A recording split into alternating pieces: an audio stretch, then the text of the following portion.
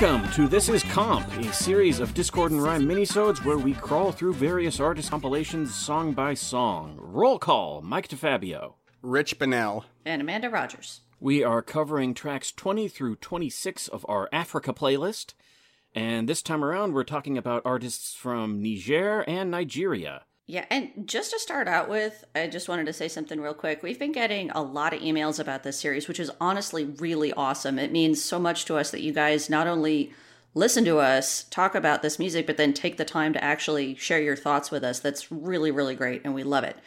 And, of course, we welcome corrections when we get something wrong, but we want to remind everybody that we're music fans. We're not historians or anthropologists or ethnomusicologists or really any kind of experts at all.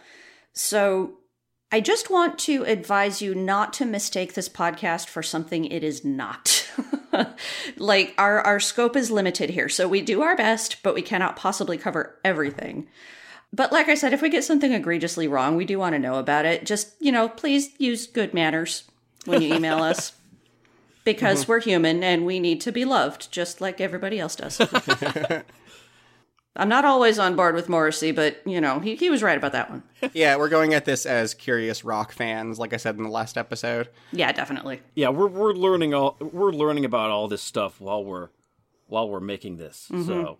And I try to provide some links in the show description of some of the research I did in preparing for this for these episodes, just in case you want to dig a little deeper and find out more about these artists. Yeah, I've got a couple of interesting sources here too. Well, let's get started. All right. So track 20 on our Africa playlist is by Mdou Moctar, and it's called Adunia.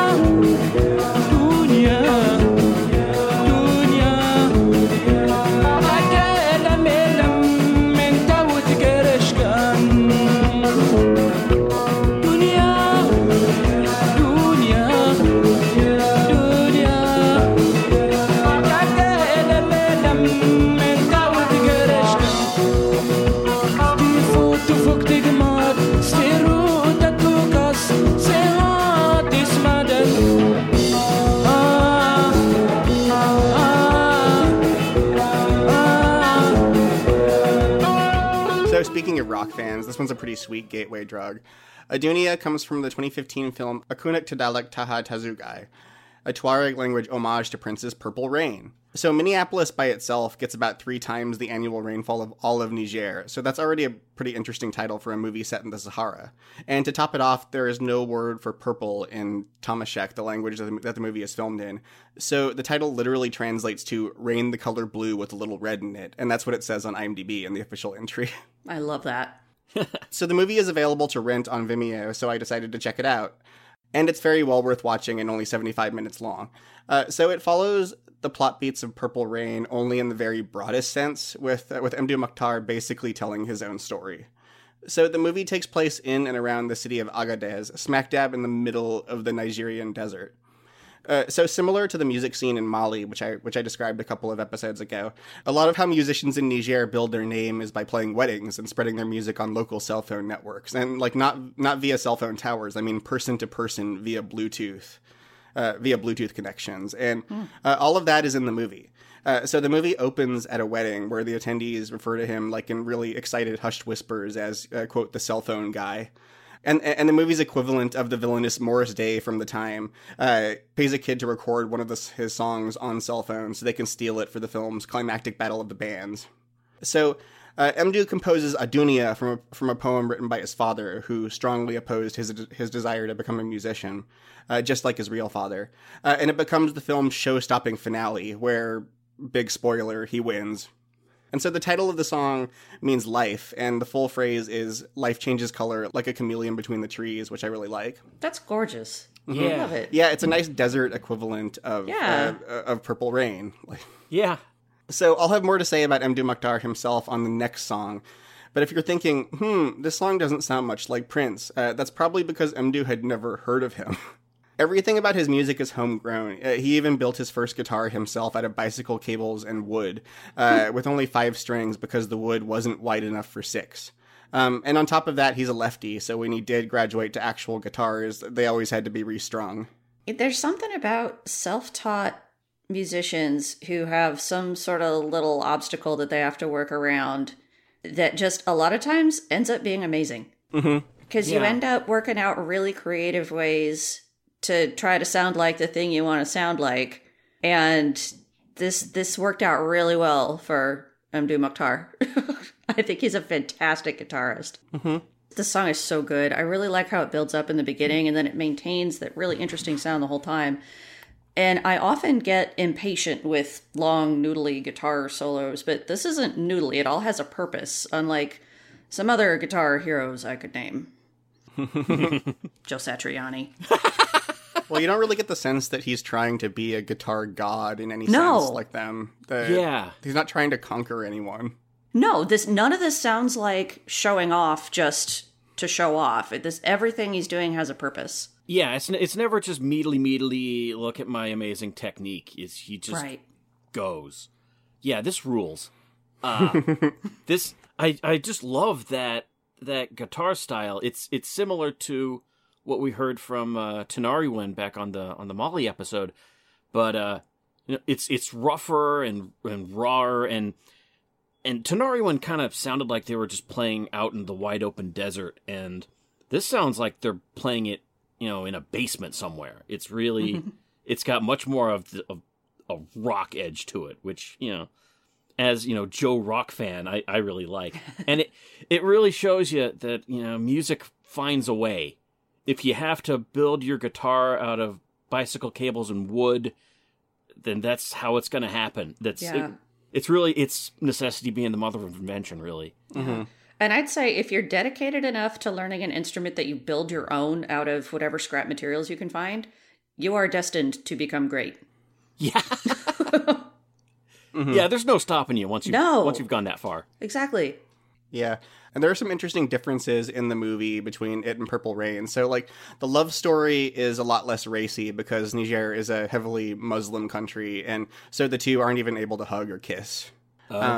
Yeah, but that also means it's much less misogynist than the love story in Purple Rain. There's no, singing Darling Nikki on stage just to shame Apollonia. Yeah. Purple Rain has problems, and the acting in the Tuareg version isn't great, but it's also not great in Purple Rain. So I would say they're comparable, and this one might be a little bit better. Yeah, I've never actually bothered to see Purple Rain. So. I never have either. It's a lot of fun. It just has, it's of its time. Yeah. All right, so are we done with Mdou Moctar? No, we are not. We are not. Never. This next song is another Mdou Moctar song. This is called Tarhata Zed.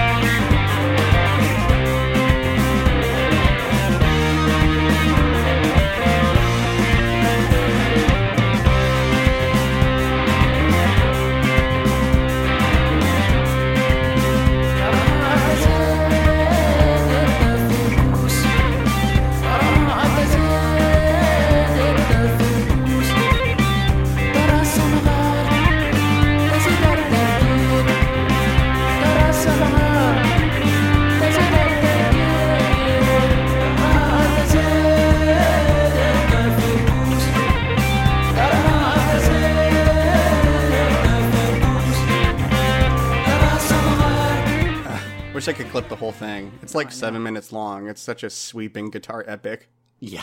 So, Amanda, this is going to shock and distress you, but your cousin Larry has tricked us into discussing contemporary music. So, Tarhadazed is the centerpiece of Mukhtar's album Alana, open parentheses, the creator, close parentheses, which came out in 2019. No. That's right, only 20 years ago. Since there isn't a market for albums in Niger, it's probably worth explaining how his music got recorded in the first place by anything that wasn't a cell phone. So the answer is Christopher Kirkley, who's a traveling ethnomusicologist who runs the blog Sahel Sounds and aims to do for Saharan music what John and Alan Lomax did for American roots music during the Depression and onwards. So the story of how Kirkley tracked down Mdou Moctar is a truly impressive act of hard nails investigative research, and I'll link an Esquire article about it in the show description. But he directed Rain the Color Red, etc., and he raised funds for it on Kickstarter, actually. It made 1.5 times its goal. And he served as a general impresario for Mdou's music on the global stage, and he gives him an equal share of the profits, so Mdou Moctar doesn't get screwed out of anything. Excellent. Yeah. So, like a chameleon between the trees, Mokhtar's style changes from album to album. In fact, his first album where he... yeah. And his first album actually had a lot of auto-tune on it. I haven't heard it, but I'll put a clip right here. And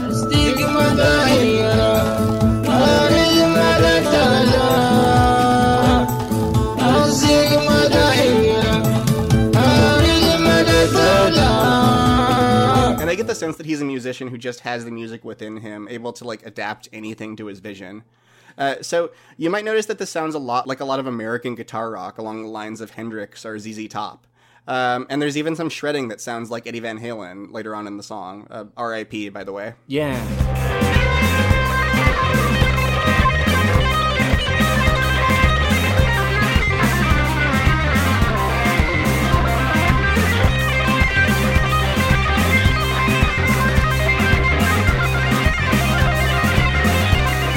And to me, that opening riff kind of reminds me of Wheel in the Sky by Journey, which is not an insult. I like that song. Yeah, I love it. That's probably the best Journey song. It's the other Journey song that was used on The Sopranos. Nobody talks about that. Anyway, the explanation for that is, as we've said again and again, there is no YouTube, no Spotify, generally no internet in most of Niger. But Mdou hadn't heard any of these artists until he started recording and touring in the West, much like Prince. So what you're hearing is him channeling artists that are old to us, but he just recently heard for the first time and f***ing loved them. And he's pretty great at it. Yeah, he really, really is. This sounds like Prince to me. I am not a Prince super fan. Like I said, I've never even seen Purple Rain, so there's probably better examples out there, but the very beginning of this reminds me of the ending of Let's Go Crazy. Yeah. Yeah, that's a great example. It's super cool. I think he is just an amazing guitarist, and this is, 9 minutes long? And it's not long enough. I think it's like 7 or 8. I don't know. However long it is, it's not long enough. This whole track rules. It turns out you just throw some awesome guitar rock on top of some super interesting African rhythms, and I will be deliriously happy and listen to it all day long. Yeah, this song rules even more than the last one. Yeah. This is just a guitar fireball. And actually, I have right in front of me my brand new, unopened copy of the Alana the Creator album, which just arrived at my house about an hour ago. I'm excited to listen to it. I bought it purely on the strength of this song, just because it's so great. I was listening to it earlier on Spotify, and I'm gonna pick up the album. I promise I'll pick up the album. In fact, I'll let you. Mdou Moctar is on Bandcamp. All of his albums are available. So yeah, listeners, you should go check them out. Yeah, I did the same as Rich. I listened to some of the album on Spotify and thought, I need to own this. You know, I might be in my late 30s, but I can remember hearing people like Jimi Hendrix and Van Halen and all these people and Prince for the first time and being blown away by it. So, and I can hear that feeling in the music here, and it's that feeling of having discovered that there's so much of this great music out there that you didn't know existed. Mm-hmm. Sort of just like I feel listening to this. So the feeling kind of carries over. Yeah, it goes both ways, doesn't it? It does. And if you want to hear a 12.5-minute version of this song, Mdou Moctar played a version of this song on the Adult Swim show Fish Center Live in front of a backdrop of tropical fish swimming around. You can find that did not come up in my research. You can find it on YouTube. It's a lot of fun. That will go in the show description as well. Definitely. All right, so now I think we're done with Mdou Moctar.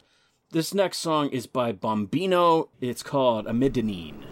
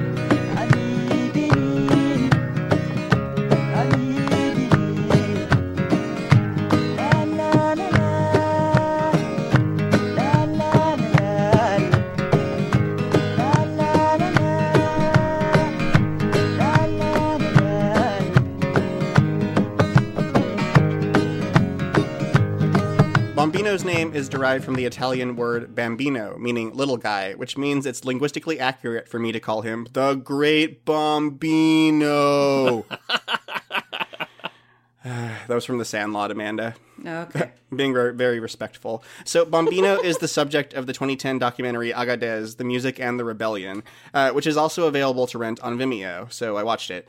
So the film is aimed toward a Western audience, and it's a little bit manipulative with its camera angles, music cues, and just general narrative about the deep desert as a place of constant hardship and conflict. I think that Rain, the Color Red, etc.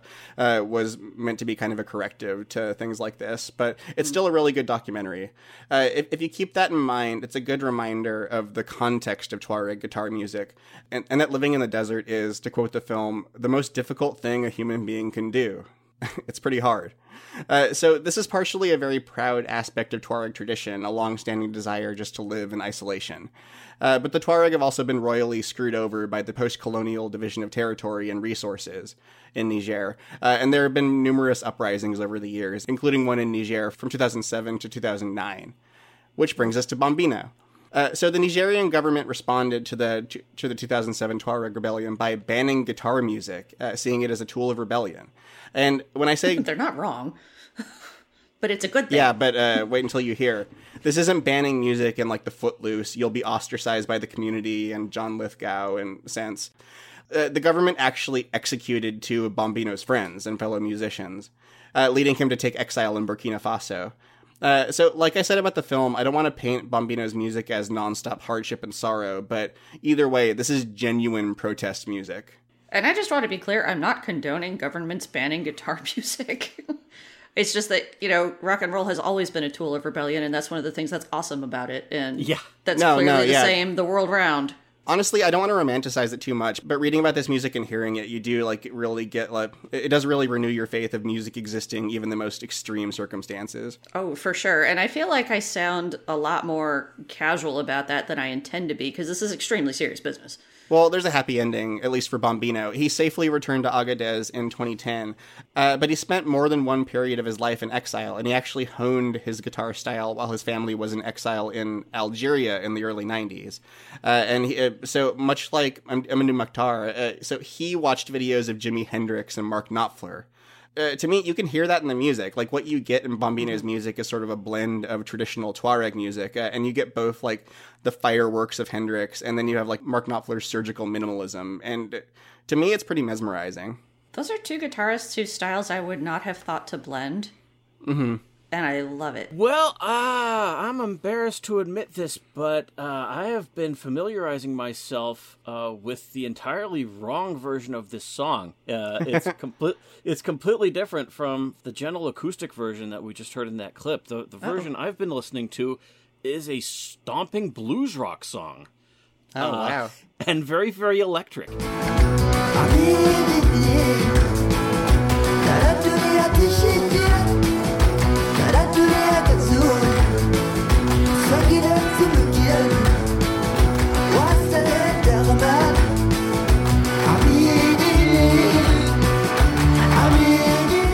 Yeah, on the album cover, there is a guy on a motorcycle in the desert popping a wheelie with a guitar over his shoulder. And that really summarizes the sound about as well as I can. And what I think is neat is that, at least the version I heard, is this very swaggering kind of song that, somebody like the Black Keys would just kill to be able to write. And the lyrics are they're all about friendship. There's just a different approach to lyrics in all these songs. Like, there's no posturing at all. It's so sincere. And I think that's really refreshing. Yeah. You know what's funny? Bombino has actually worked and toured with Dan Auerbach of the Black Keys. Ha! Really? Yeah. What do you know? You saw underneath the music. You found the cross-cultural connection. There you go. Yeah, this is wonderful. I've been listening to that same nice acoustic version that we heard the clip of first, and I just love the hand claps in it. Combined with the driving percussive guitar, it makes for an amazingly catchy song.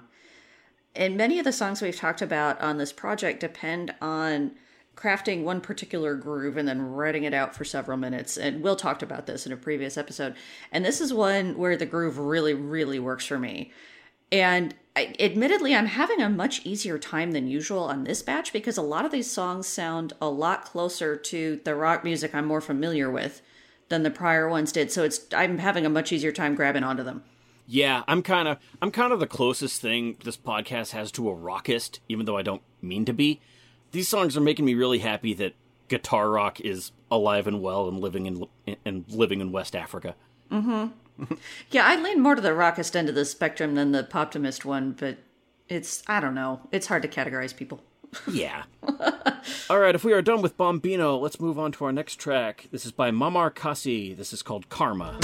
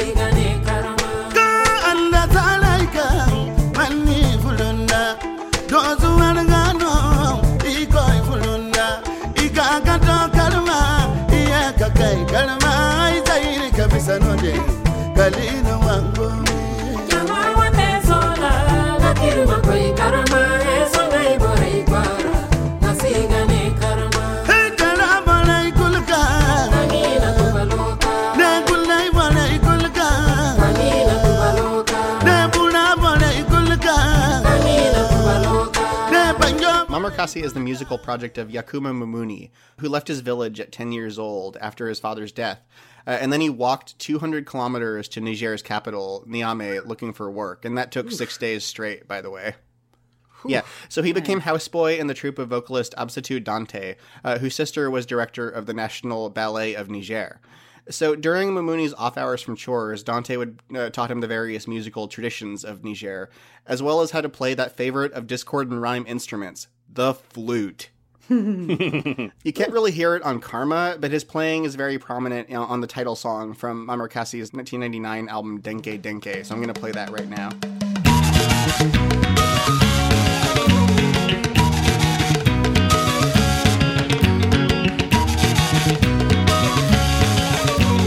Very Ian Anderson. Yeah. Inventor of the flute. I do too. Yeah, I knew you guys would. So we've been talking a lot about Tuareg music, which is another byproduct of the artist that Larry is into. So it's Larry's fault, not ours. No, thank you, Larry. We're just doing what we're told. But the Sahara is big, like way big, in case you haven't heard. And it has a vast range of peoples and cultures. And Mamar Kasi is a really great illustration of that. So the band's name refers to Askia Muhammad I, the emperor and military leader who extended the Songhai Empire into the Sahara in the late 15th century. So the Songhai Empire was the largest empire in West African history, and under Askia Muhammad I, it underwent a major cultural revival, flourishing as an artistic and trade center. And in the process, he brought together different ethnic groups, such as the Fulani, the Hausa, the Zarma, and the Tuareg. And that's just barely scratching the surface there. So Mamar Kassi's ensemble intentionally mixes together instruments from different Nigerian traditions, including the kalangu, a type of talking drum originating from the Hausa people, the molo, a lute from the Zarma people, the calabash, a percussive gourd instrument used by the Tuareg, and it actually sits in a puddle of water as they play it. And the goje, a two-string fiddle used among the Hausa and Zarma peoples.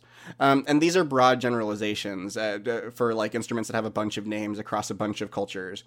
But the point is that Mamar Kassi intentionally represents as much of Niger as it can hold, which I think is great. Mm-hmm. And part of why we've got so many songs from this region of the Sahara is because Larry's wife is from Niger. Mm-hmm. And in fact, Mamar Kassi is her favorite band. Okay. Yeah. And actually, this song touches on some of her family's history. They were involved in one of the rebellions that he's singing about, which is just super cool. Wow. Yeah, I think this song is wonderful. The goje sounds fantastic. And whatever is happening a little over 3 minutes in, I think that might be the lute, is just amazingly good. That there's a spoken word bit in the middle that's a brief history of the fight against the French colonialists, and that is where my cousin-in-law's family comes in. And even though I can't understand it, I just love the delivery. I think this is really, really good. Yakase mamadi ura hampo songe wagan zola songe. Jiro kan sare fuli nizel labora signe 1906. Isabandu wangar tachi. Korombe zumodi amar kurandaga sarauni amangu do mor karme wangudi hinza kulu. Ihine mor karmening sal kas banan sarse. Ikandaga wang sor hinza gigare. Yeah, I mean, it's spoken word, but it's extremely rhythmic. He spits it out, really, really fast. It's very forceful. Mm-hmm. Yeah, this is really, really cool. It's closer to, I think, a lot of people's idea of what African music sounds like than the last few songs.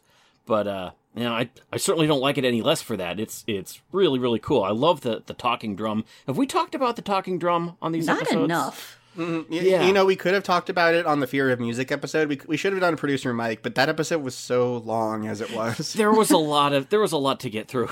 And a lot of you talking about it.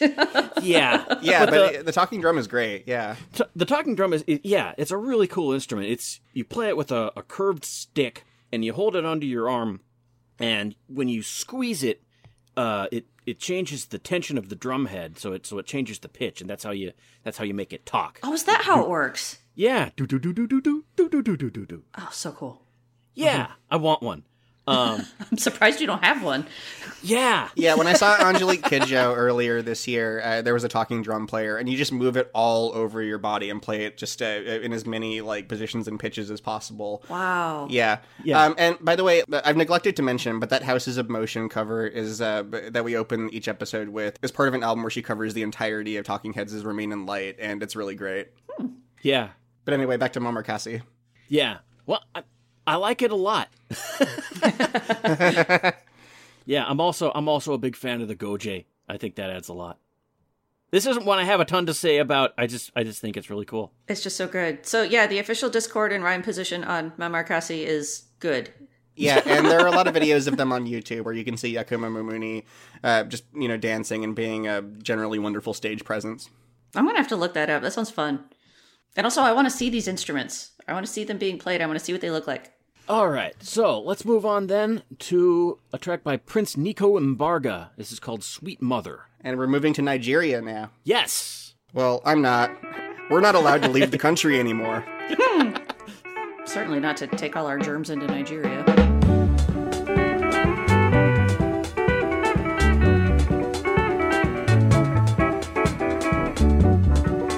Sweet mother, I never forget you.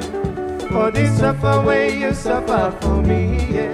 Sweet mother, I never forget you. For this suffer way you suffer for me, yeah.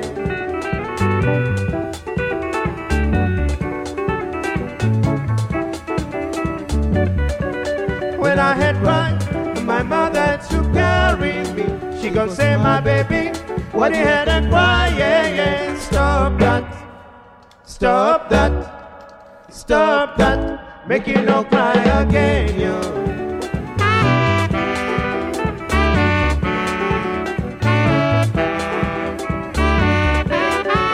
I was asleep, my mother had to fetch me. All right, that was released in 1976 and has sold over 13 million copies across Africa, which is more than any of the Beatles singles ever sold, but not more than Elvis. So there you go, Ben.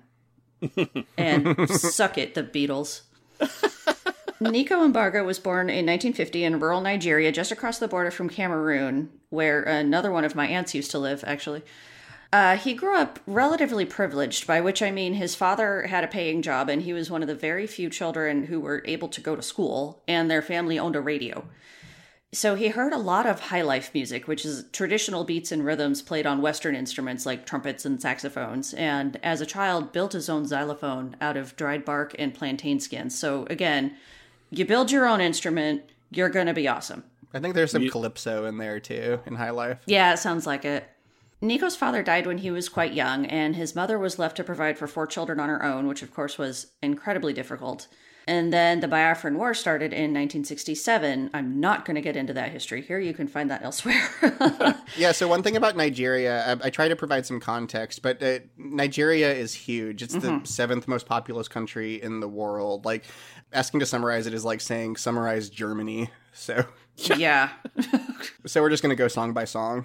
Yeah, that's not really what we're here for. So when the Civil War started, he figured this is an excellent time to get out of Nigeria for a while and start his music career. So he headed over the border into Cameroon and found a job there as basically a roadie for a Congolese band who was there, and taught himself how to play several more instruments, including the Congolese-style finger-picked electric guitar that you hear here.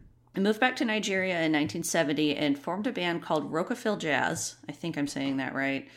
They had 1 or 2 regional hits, and then they hit gold with Sweet Mother in 1976. It was released on a small local label called Rogers All Stars, no relation to me that I'm aware of, and eventually gained traction thanks to a DJ in Lagos named Benson Idonije, who had recently started an FM radio station just out of his house, and who really, really liked Sweet Mother. And I read an interview excerpt from him where he said every phone call he got was people asking to hear Sweet Mother over and over and over. So it spread throughout West Africa and then over the whole continent. But unfortunately, due to piracy and other terrible factors, nobody involved with the song really saw the money they should have from all those sales, and the band broke up shortly after this. Nico Mbarga built a hotel, which he managed and performed at every week, and was able to live comfortably for the rest of his life, which is, a lot more than a lot of people could say around that time from their art. Made 17 more albums, actually, but didn't have anything as successful as Sweet Mother. Then in 1997, Rockefeller Jazz got back together, and Nico Mbarga was on his way to pick up visas for their upcoming tour of the United States when a car hit his motorbike and he was killed. Terribly sad ending. Yeah. So what do you guys think of the song? It's been stuck in my head all week. This is the Stuck in My Head award, I think, maybe of this entire compilation, honestly. Yeah. Yeah, no, I mentioned earlier that Ali Farka Touré is one of those artists who makes music feel really, really big. In this case, I feel especially humble, just learning about the biggest song in African history, the song I'd never heard before. Yeah. Like the one that sold more copies worldwide than I Want to Hold Your Hand. Like, if you go to the Wikipedia page of, like, best-selling singles of all time, yeah, this is on there. Like, I read that page right too. alongside White Christmas and all of the other, you know, songs that us white people know about. Yeah. But yeah, this is where I'm going to be a rock guy because like a lot of Americans, my exposure to like quote unquote authentic African music is Ladysmith, Black Mambazo, and the Boyoyo Boys on Paul Simon's Graceland. Yeah, and the musicians on that album are South African, I'm aware, but Sweet Mother doesn't sound that far off to me from something like Diamonds on the Soles of Her Shoes, and it's definitely the closest thing to it on this whole playlist. You're talking about diamonds on the soles of her shoes.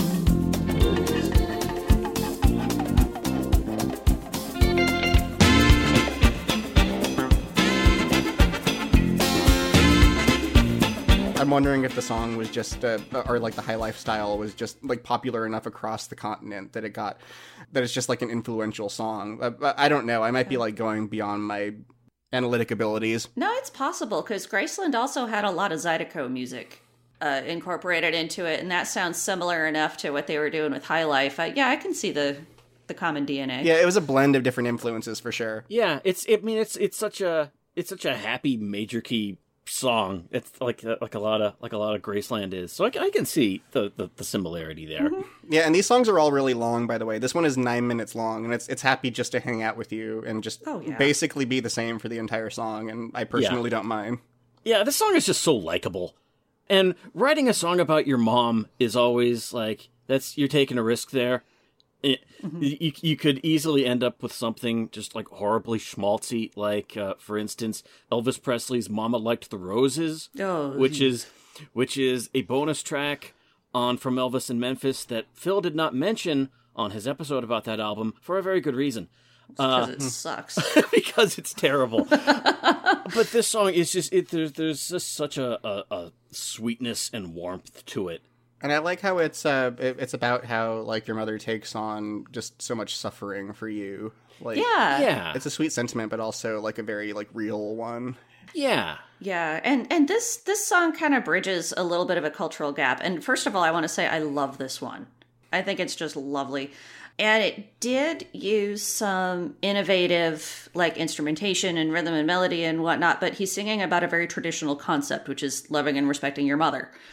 And it's exactly what the title suggests. He wrote a love song to his mother, and it's just wonderful. I absolutely love that after his mom worked so hard to keep her family afloat, this really wonderful ode to her became such a massive international hit and is still very much loved today.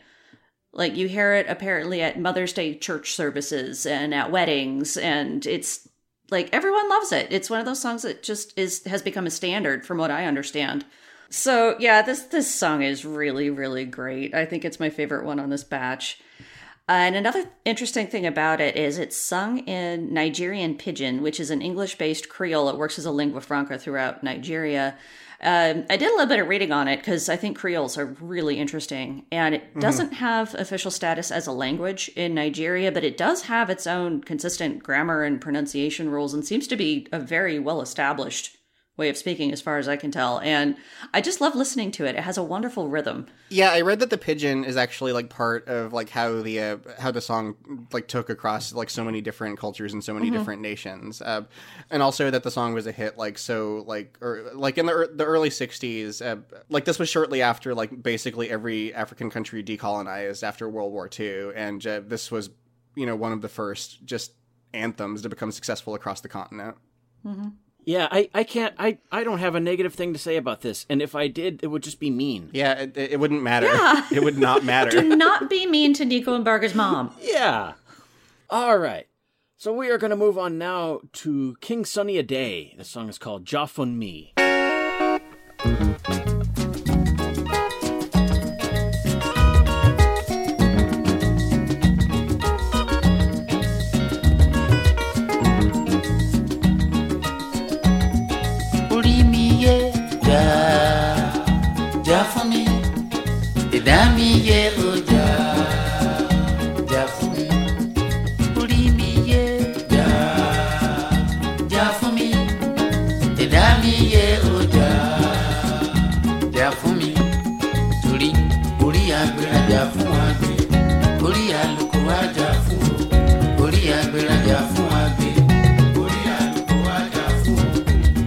Mi mama gbàgbé mi yé o, kò bá màmá já o.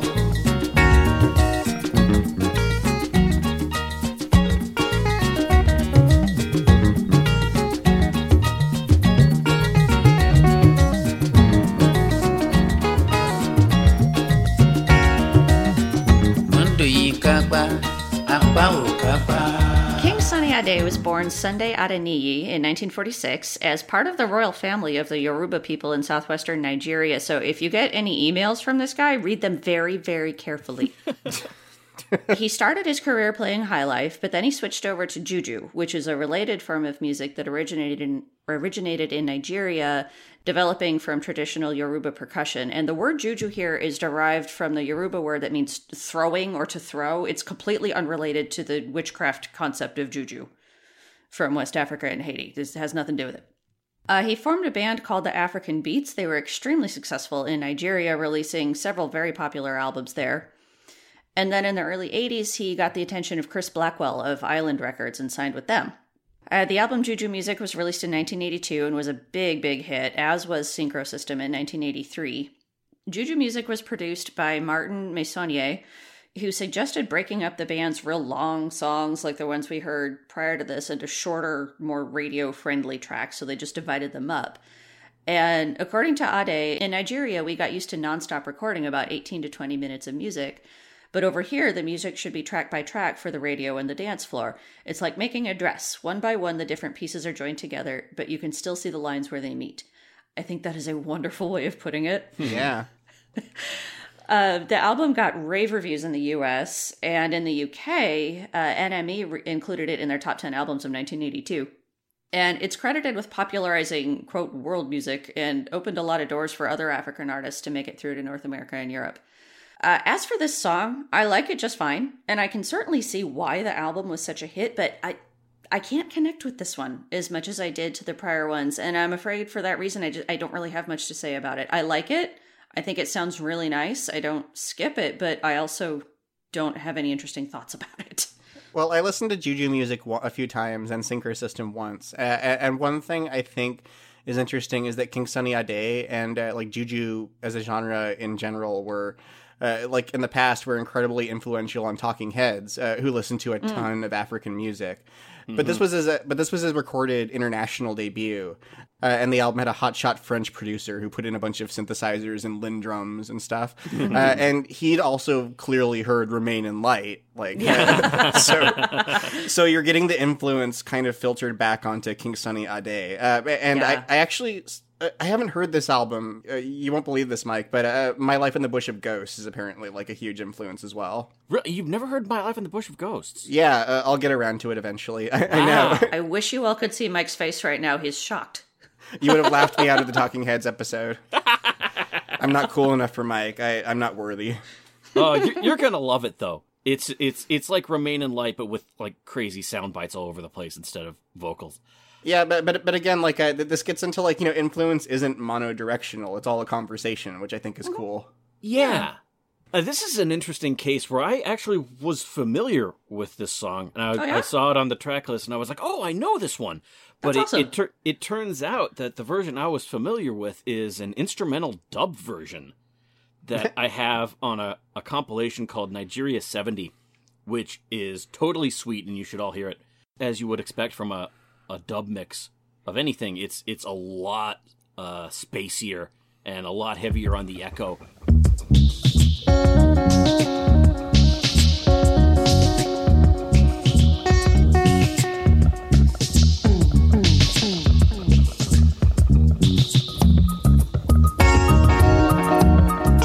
And really what it reminds me of is Talking Heads Seen and Not Seen. Mm-hmm. It sounds a lot like that. As heard in the Discord and Rhyme theme music. Yeah. I could swap out that sample for a sample from that, and a lot of people might not even notice. Do it. I want to see what it sounds like. But I did recognize my error before we started recording, so I was able to familiarize myself with the original version and hear how it sounded closer to how they recorded it. I still like it a lot, even when it sounds more like a normal song. I love how it has this very strong but very restrained groove that I like a lot. The first time I ever heard King Sunny Ade mentioned, it was hearing Peter Gabriel talking about him in something. I don't remember what. But I can definitely hear how somebody like Peter Gabriel would for sure be all over something like this. Yeah. I also really love the slide guitar solo. Oh, yeah.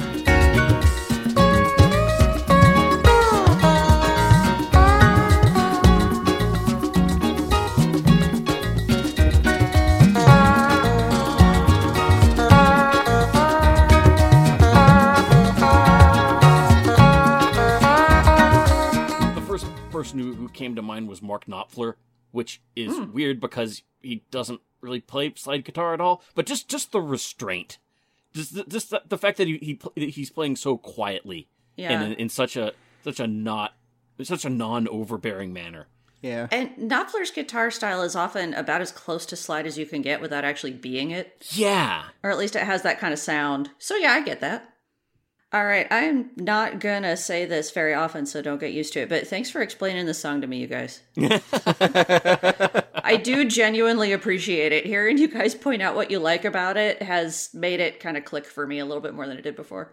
So as for juju music, as far as I can tell, I was trying to nail down the style, and as far as I can tell, it's a very broad term for like just the primary popular genre of Nigerian music, like kind of like how like rock can be described as guitars over a backbeat, and that describes just a very broad range of American music over the decades.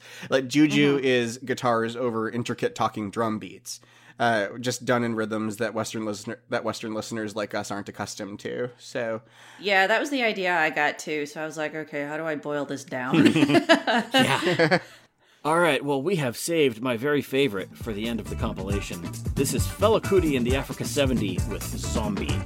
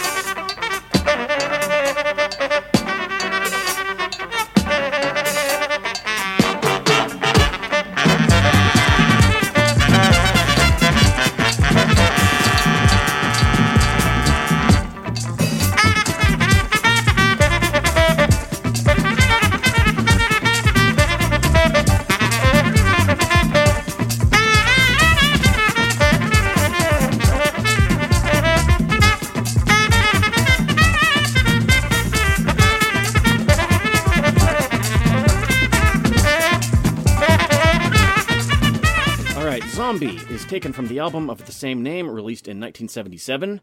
Fela Kuti is one of the major musical figures of the 20th century, and his story is a long and eventful one. NBD. Yeah. And his story is a long and eventful one that even got its own Broadway musical. So I'm not going to be able to fit it all in, but I'll try to mention the most important things. And I'm generally not Mr. Historical Context guy on this podcast. I generally approach music, just like a big world of sound. But the context with Fela Kuti is a pretty major part of it, so I'm going to have to get into that. So Fela Kuti was born in 1938 in Abeokuta, Nigeria, to a feminist activist and an Anglican minister. While studying trumpet at the Trinity College of Music in the late 1950s, he formed his first band called Kula Lobitos, which played a mix of jazz and high-life music. And in 1967, he was looking to take his music in a different direction, so he began adding elements of funk as well as traditional Yoruba music, and the result was a complex, densely rhythmic, and extremely awesome music he called Afrobeat, which he remains more or less synonymous with, although Kuti himself also gave much of the credit to his drummer Tony Allen, who absolutely deserves it. And in fact, Discord and Rhyme favorite and recurring character Brian Eno once said he might be the greatest drummer who ever lived. And who am I to disagree? Speaking of Remain in Light. Yeah. You're the greatest drummer who's ever lived, Mike. Yes, that's me. He also changed the name of his band to Africa 70, and inspired by the Black Power movement in the United States, he decided to quit writing songs about love and start writing songs about political issues, such as Gentleman, which satirizes colonialism, and this song right here, which takes aim at the Nigerian military junta that was running the country at the time. As you might imagine, Fela Kuti's music did not sit all that well with the Nigerian government, and it got him arrested multiple times. This song is believed to have been the catalyst that led to a military raid on Kuti's commune, the Kalakuta Republic, during which Kuti and several of the men and women living there were brutalized in ways I won't describe in detail here. The entire compound was burned to the ground, and his mother was thrown from a second-floor window to her death. Over a song. Oh my god. Yeah. So, as for Zombie, it's a pretty great example of Fela Kuti's sound, and Afrobeat in general by extension. And if you like it, you'll probably like Fela Kuti in general, because this is more or less what it all sounds like. His songs were generally very long, and sometimes there would be only one or two per album. And a Fela Kuti song, such as Zombie, generally begins with an extended instrumental introduction featuring multiple saxophones, two of them baritone, and that unstoppable rhythm without which an album like Talking Heads Remain in Light just would not exist. There's Talking Heads again. Yeah, this is basically the Remain in Light source code. Yeah. And then, at the point when most songs would have faded out, that's when Fela steps up to the microphone and drops some knowledge on you. Whereupon, the backing vocals join in and the whole thing intensifies. Zombie, oh zombie. Zombie, oh zombie.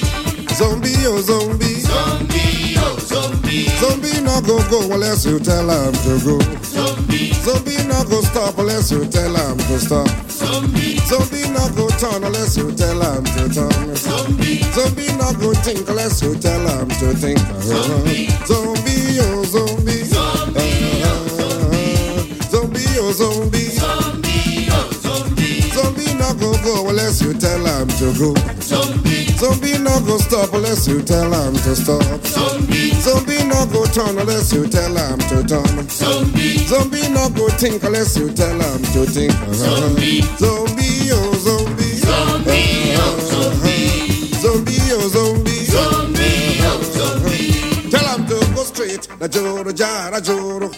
No break, no jam, no sense. Na joro jara joro. Tell him to go kill. Na joro jara joro. No break, no jam, no sense. Na joro jara joro. Tell him to go quench. Na joro jara joro. No break, no jam, no sense. Na joro jara joro. Go and kill. Joro jara joro. Go and die. Joro jara. Yeah, I mean, it's just amazing. Fela's music might have been written with a loftier purpose in mind than my own bumping enjoyment, but here in my safe American home, I'm just awed by the music itself. I mean, if this doesn't get some part of you moving, you might need jumper cables across your heart. Well, I was familiar with Fela Kuti as a just massively important and influential musician, and also in the context of getting really angry at Paul McCartney that time McCartney decided to record in Nigeria just for the hell of it. But I hadn't actually heard any of his music before, and I'm going to be honest here, I don't get it. And it's not why people like it. I can totally understand that. But it's just the music itself. It's one of those things where I can tell that it's excellent, but I just cannot crack my way in to the point where I actually connect with it. And I have spent a lot of time feeling guilty about this. But then I decided, you know what? I don't get The Lamb Lies Down on Broadway either, and that doesn't make me a bad person. So you're tearing me apart, Amanda! Yeah, no, as soon as I saw that Mike had written a declarative statement, like, your heart may need jumper cables, I saw, like, Amanda's eyes light up in the basement. There was a readout next to her that said, activating. No, I totally get it. There is kind of a Tempus Fugit-ness to it. Like, it's really intricate. Like, I don't know. I don't want to like come up with like a grand unifying theory of your taste, Amanda. I mean, you guys know I can hang with intricate music. I mean, I like the rest of Genesis. I like prog rock. I just can't make sense of The Lamb Lies Down on goddamn Broadway. Well, I don't think Peter Gabriel can even make sense of that album. I'm not sure if anybody's meant to make sense of it. Well, to be fair, yeah, I totally get why this is important and why everybody loves it. I just don't get it. To be fair, Questlove of The Roots has this great story about when he was DJing at a Prince after party, and he was playing all this Fela Kuti because he thought Prince would be really into it. And instead, Prince made him stop playing, and put on Finding Nemo instead. So, I wouldn't do that. So apparently Prince wasn't much of a fan either. Oh my gosh. So Fela Kuti, so Mike introduced me to Fela Kuti, and I actually impulse called him up at Amoeba once to get an album recommendation. I remember that. I never call anyone up. I don't know what came over me, but I just really needed that information. You told me to get the Confusion/Gentleman twofer, and they were awesome. That's a good one. Them. Yeah, I very much enjoyed it. So yeah, no, I like Fela Kuti. I haven't listened to him nearly as much as I should. His songs seem to follow like a very consistent formula, and it's a very winning one. Like it takes it kind of reminds me of disco in a way like there's a big build that's meant to get you on the dance floor before the actual like spoken meat of the song starts. But the thing I want to talk about with the song is syncopation, because it's been an element of basically every song on this playlist. And it's one of the most consistent elements in both Afropop and just a lot of music I like, honestly. So, like, quick theory 101, syncopation is when you just put in extra beats off of the established rhythm, creating polyrhythms. It's part of all dance music, and it's the thing that makes you move, at least if you're one of those people who moves. So Fela Kuti and Africa 70 take it to its mathematical extreme, basically creating a giant spider web of beats and notes. So, like, the waveform for this song, which I saw creating, like, the clips for this episode, it has so many little peaks and valleys because they just cram in, like, something every spare quarter second they can, and it all makes sense. Yeah. Oh, it's incredible. Just to follow, you could follow one instrument in a Fela Kuti song, and just it's always got its own little story being told, almost, and the way it all fits together is just incredible. Yeah, and Amanda, when I said intricate, I wasn't like trying to diss on your taste in music. What I meant is like you're stupid.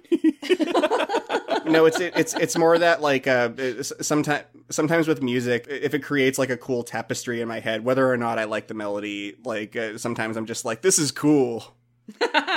And in my own defense, this song did make me move. I did some dancing around the kitchen earlier today while I was going through this playlist, but yeah, I don't know. I'm not going to defend myself anymore. My opinion is what it is, and it is valid. Yeah, it is. I mean, honestly, like, Fela Kuti gets like such lavish worship like across the board in rock criticism that it's interesting to hear a dissenting opinion. Yeah, he's one of those people you're kind of not supposed to. You're just kind of supposed to like. Mm-hmm. So. Then eventually I might try it again, see if anything changes, but not today. I got a Black Sabbath album to listen to. And then probably to our children's children. Maybe. That's all. That's everything. That's the Africa playlist.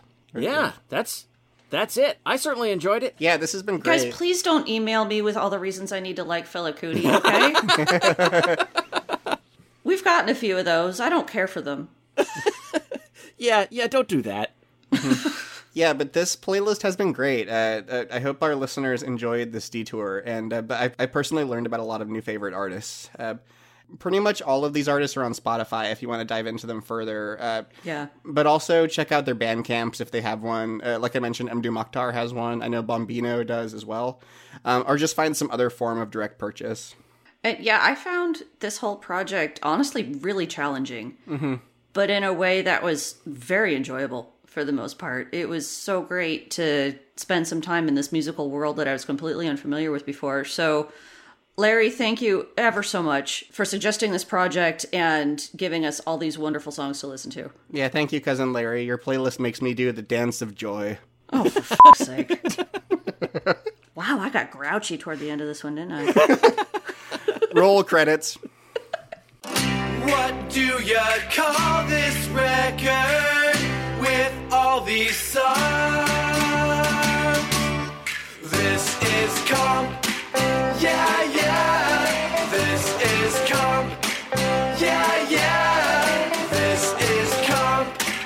Yeah, yeah. This is. Thank you for listening to This Is Comp, a subsidiary of the Discord and Rhyme podcast. You can hear back episodes of this series and our regular album-focused episodes at discordpod.com, and you can also subscribe to Discord and Rhyme on your podcast app of choice. The opening theme music for this series is Houses in Motion, performed by Angelique Kidjo, and the closing theme is performed by Kenneth Crayley and based on This Is Pop by XTC, with new lyrics by Adam Smith of the Hector Collectors. And you can hear their music and Kenneth's on Bandcamp.com. Editing and production is by Rich Bonnell. We'll be back with another episode in 2 weeks, and in the meantime, be ever wonderful.